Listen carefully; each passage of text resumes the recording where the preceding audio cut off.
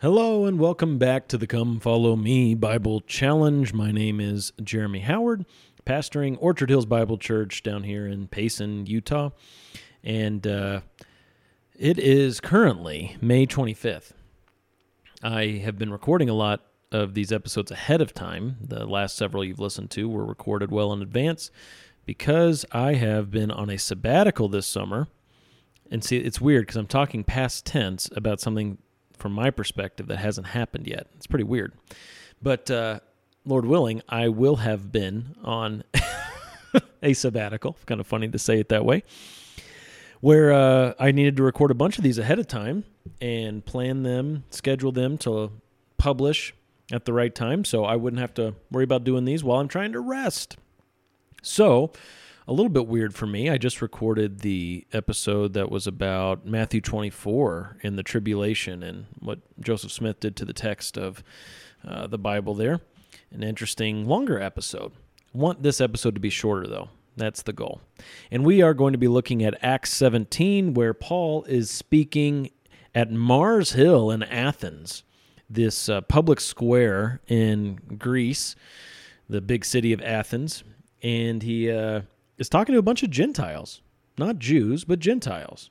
So kind of a unique look at what's going on. I love the book of Acts. I mean, it's so stinking hard. And you know I say this every week, but this week on the schedule, it's Acts 16 to 21. For crying out loud, I could spend a couple hours on each chapter and have a great time, but I would probably be the only one having a good time. So we're just looking at the end of chapter 17 and trying to keep it under a half hour. That's the goal. Acts chapter 17 is where we are, and I think what I'll do is just start reading it, but pause along the way to share thoughts, and then give a summary of it. I don't know. I don't do these the same every time, as I'm sure you've noticed, but that's what I'm going to do this time. Acts 17, starting at 22, verse 22, Paul in Athens at the Areopagus. I don't know why that word looks funny to me this time, because I've obviously read this several times before in the past. I thought it was different than that. Areopagus. Okay. That's what's called Mars Hill. Okay, this public square. Paul goes out to preach to a bunch of Gentiles. Verse 22, so Paul stood in the midst of the Areopagus and said, "Men of Athens, I observe that you are very religious in all respects." That's where we stop today for the first time along this journey. Paul stands up to preach to a bunch of religious people. Why? Isn't that interesting? Because there are a lot of people today who take the view of, oh, you know, you're religious, you're trying your best for God. God bless you. Pat you on the back, move along. Why would you preach to the religious? Shouldn't he be going out and finding the irreligious or unreligious or anti-religious? Why is he preaching to religious people? Shouldn't he just support them in their religion, and they're all finding their own way to God, and God works with them and through all of that, and he honors them and blesses them, and that's it, right? Isn't that good? Well, the answer is no. The answer is they need to be preached to. They need the gospel. They need to believe something else than what they currently believe. Otherwise, they are in for a world of hurt. They are in for the judgment of God. So that's the first thing to pick up on today, is Paul is preaching to religious people as he should. Just because someone is religious, that does not mean that that person is okay with God. In fact, that person could be, and likely is, under the wrath and condemnation of God. Because biblical Christianity is where you get the gospel. And there are many religions out there outside of biblical Christianity with many false gospels. That's why I say, just because someone's religious, that person is still likely under the wrath and condemnation of God. And that's why Paul preaches to such people. That's why Christians today should still preach to the quote-unquote religious. Paul tells them why he thinks they're religious in all respects, very religious, I should say, in all respects. For while I was passing through and examining the objects of your worship, I also found an altar with this inscription, to an unknown God. Therefore, what you worship in ignorance, this I proclaim to you. I love this. Paul takes opportunity here by seeing that they have this inscription as a part of their worship to an unknown God, because they are polytheists. They believe in lots of gods, as are Latter-day Saints. They're polytheists. Actually, technically, Latter-day Saints are henotheists. There are lots of gods, but you only worship one of them because there's only one that you know. So you got monotheism, polytheism, and henotheism, which tries to take a middle view. Well, they're polytheists, and they want to worship all of the gods that exist, but they're, of course, open to the reality that there are gods out there that they should be worshiping that they don't know about. And so they build this altar to an unknown God to kind of cover their bases. And so Paul sees that, and he says, you know what? Yo, let me tell you about the God you don't know. I love that. The only God there is, the only knowledge that matters for the salvation of your soul, that's what I'm going to tell you about. So he kind of uses their context, and we'll see this more here. He uses their context to open a door for the gospel. All right, let's keep reading. Verse 24. The God who made the world and all things in it, since he is Lord of heaven and earth, does not dwell in temples made with hands, nor is he served by human hands as though he needed anything, since he himself gives to all people life and breath and all things. Wow. So he starts with this really big picture of the creator and creation divide. The more that I teach and preach and serve in ministry, the more I'm understanding how important it is to have these categories in your mind of eternal creator and finite creation. It comes up all the time. So he starts by explaining to them that God is, the true God is eternal creator, and you are finite creation.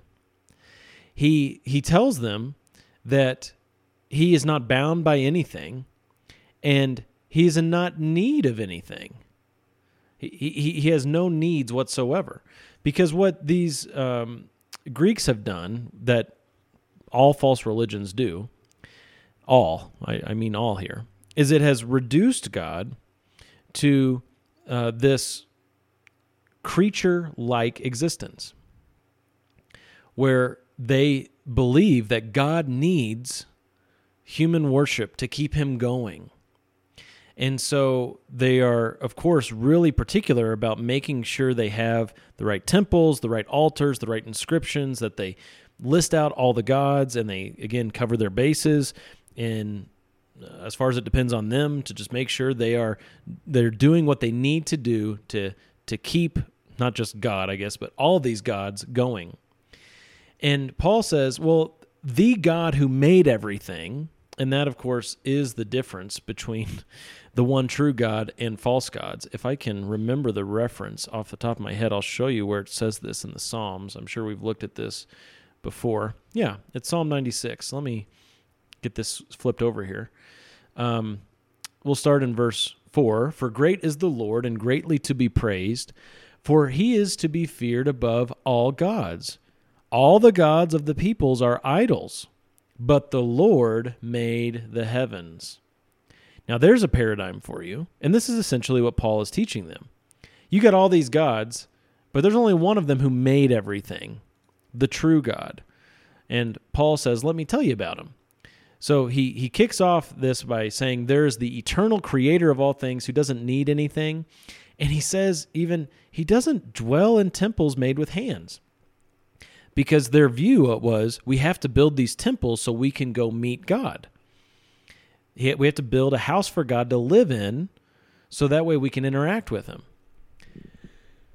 And Paul says, no, that's not how it works. God, of course, is omnipresent. He's everywhere all at once. He's not like a creature that needs shelter. And their view was, we have to build him a temple so we can go commune with him in the temple. And perhaps you've heard people say that's where God is. He's in the temple. And you feel closest to God when you're in the temple because that's where he is. Well, heed Paul's words here. You can put yourself in the sandals of one of those men of Athens and hear his words saying, no, that's actually not the case. God, as holy, eternal, omnipresent creator, he's around you right now. And you are, of course, to fear him. And if you are in your sin, you can only fear him.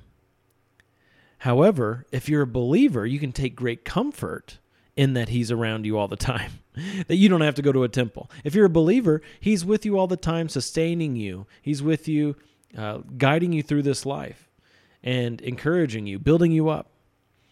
But if you're in your sin, it's crazy. He's not tucked away in the temple, and as long as you stay away from the temple, you're okay in your sin over here, and he won't know or he won't do anything about it or whatever. No. God is everywhere all at once, and the wrath of God abides on you if you're not a believer in Jesus, if you don't have the shield, the protection of the blood of Jesus Christ covering you, okay?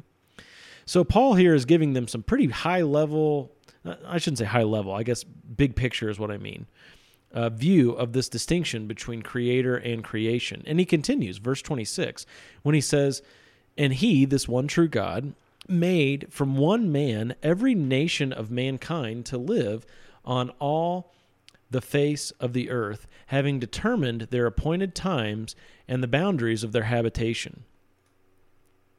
Sounds like he's a firm believer in Genesis 1 and 2.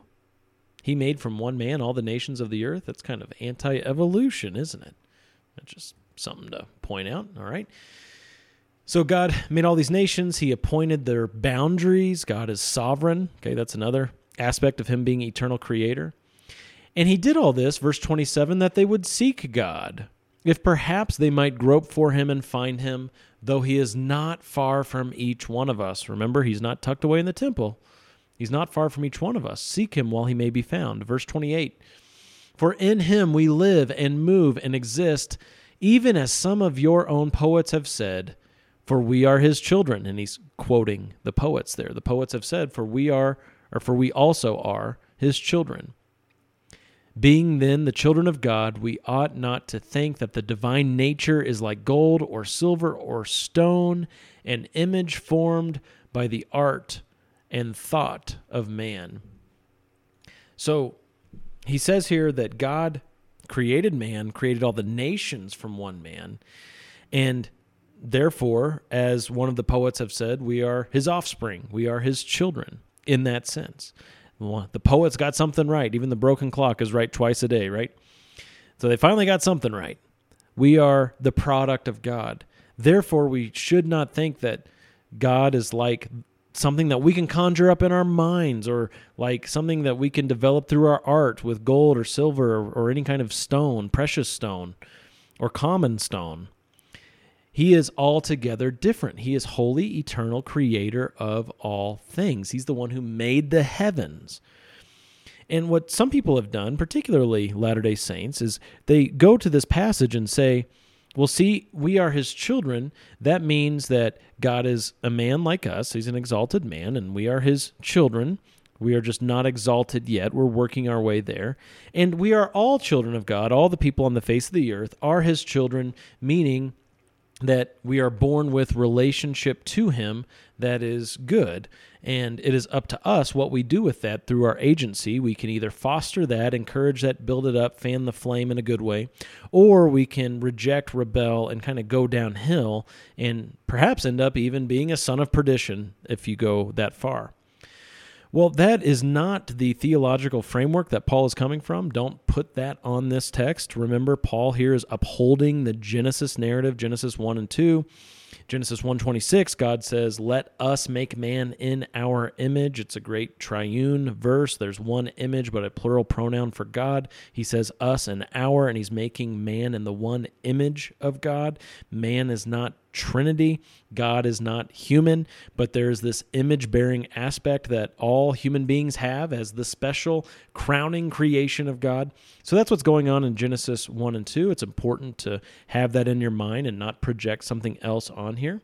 And Paul, here he's appealing to the Athenians, the Greek people, in their own terms, where he says, look, you've got this inscription to an unknown God. Well, let me tell you about him. Well, he's not saying that, he's not validating all their other gods and saying that the unknown one is the one that they should know about while also maintaining their worship of the other gods. That's not it, because those other gods are idols we just saw in Psalm 96. So he's using their context to launch off into good, solid biblical teaching. And here, where he's using one of their poets, the poet who says we are all children of God, he's not affirming some LDS view that we are all literal offspring of an exalted man, and therefore we are all born into right relationship with God without need of adoption. That's not what he's saying at all. In fact, the Bible teaches us explicitly that we are born separated from God as children of wrath. That's Paul himself in Ephesians chapter 2 says we're children of wrath and we follow Satan in our natural state. So we must be adopted. That's a beautiful doctrine of the New Testament. And we see that in John chapter 1, where it says in verses 9 through 13 that there was the true light which coming into the world enlightens every man. He was in the world, Jesus, and the world was made through him, and the world did not know him. He's eternal creator, unknown by his creation. Verse 11, he came to his own, and those who were his own did not receive him. The Jews rejected him. But as many as received him, to them he gave the right to become children of God. It's something that had to happen through a conversion. They weren't naturally children of God. They had to become children of God through receiving him. Even those who believe in his name. That's what it means to receive Jesus, believing in his name. And they were born not of blood, nor of the will of the flesh, nor of the will of man, but they were born of God. Those who were born again, evidenced by their believing in Jesus, receiving Jesus, they are the ones who become the children of God. They have to be adopted. Okay? And Paul, again, the one preaching in Acts 17, says in Galatians 4 through 6, when the fullness of time came, God sent forth his Son, born of a woman, born under the law, so that he might redeem those who were under the law, that we might receive the adoption as sons. And because you are sons, God has sent forth his Spirit, the Spirit of his Son, into our hearts, crying, Abba, Father. Okay, so this adoption business is important. You have to be adopted to be a child of God. You are not naturally a child of God. So back in Acts 17, when he says, one of your poets have said, for we also are his children, being then the children of God, we ought not to think of the divine nature like silver, gold, stone, an image formed by man. He's not saying we all have good relationship with God in our natural state. He's saying, yes, you're right in saying that there is a creator who has created us. And in that sense, we are his children. We are his offspring. We are his production or the product of his work to create us. So that's the sense in which Paul is using that terminology, not reading into it some sort of view that we are naturally children of God in that other sense, okay? So he's talking to them in their context, and you may have noticed through here that, or maybe you've heard this before, that he's only using the general term for God. He's not saying Lord. He's not making reference to the Old Testament at all. There's no quotation of the Old Testament. But he's using the general term for God because these are people who have no context for Yahweh, the God of Israel, for the stories that are found in the Old Testament. But instead, he's using their false worship, the inscription to an unknown God, and their own poets, instead of using the Old Testament, which is very fascinating. And he says, okay, this divine nature, you recognize there is the divine nature that exists, and you are not him.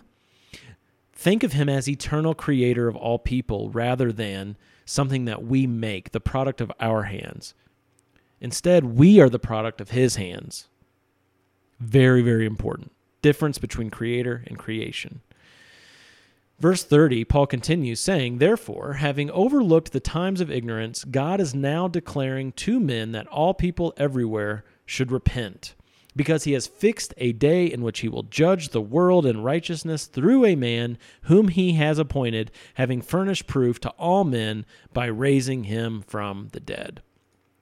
Now Paul gets to the gospel, and he makes it succinct. He says, God has been very patient with you. He hasn't squished you like the little sinful bugs you are, but instead he's saying, repent, come to him through faith in Jesus. The one who's going to judge you can today be your Savior. Instead of meeting him after death as your judge, you can meet him today as your Savior, and that's who he will be now and forevermore. And the proof of this is that he was dead, but now the tomb is empty. The proof is that Jesus has risen from the dead, and no one could argue with that. These were people who were alive when Jesus rose from the dead. They knew where he was buried, and they could not disprove this claim that Jesus rose from the dead, and that makes all the difference. So he calls them to repent by believing in the person and work of Jesus. How did this conclude? Verse 32, "Now when they heard of the resurrection of the dead, some began to sneer. But others said, 'We shall hear you again concerning this.' So Paul went out of their midst. But some men joined him and believed, among whom also were these people whose names are different than the names we're used to seeing today. Dionysius, the Areopagite, so he must have been Athenian, and a woman named Damaris, and others with them."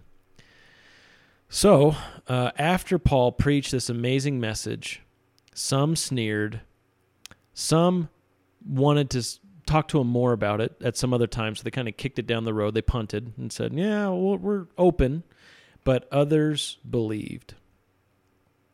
If you were to consider your position today, say you're an unbeliever, and you're hearing this message through me today about the gospel, which of those groups do you fit in? The sneering group, the let's talk about this more some other time group, or the today's the day I'm going to believe group?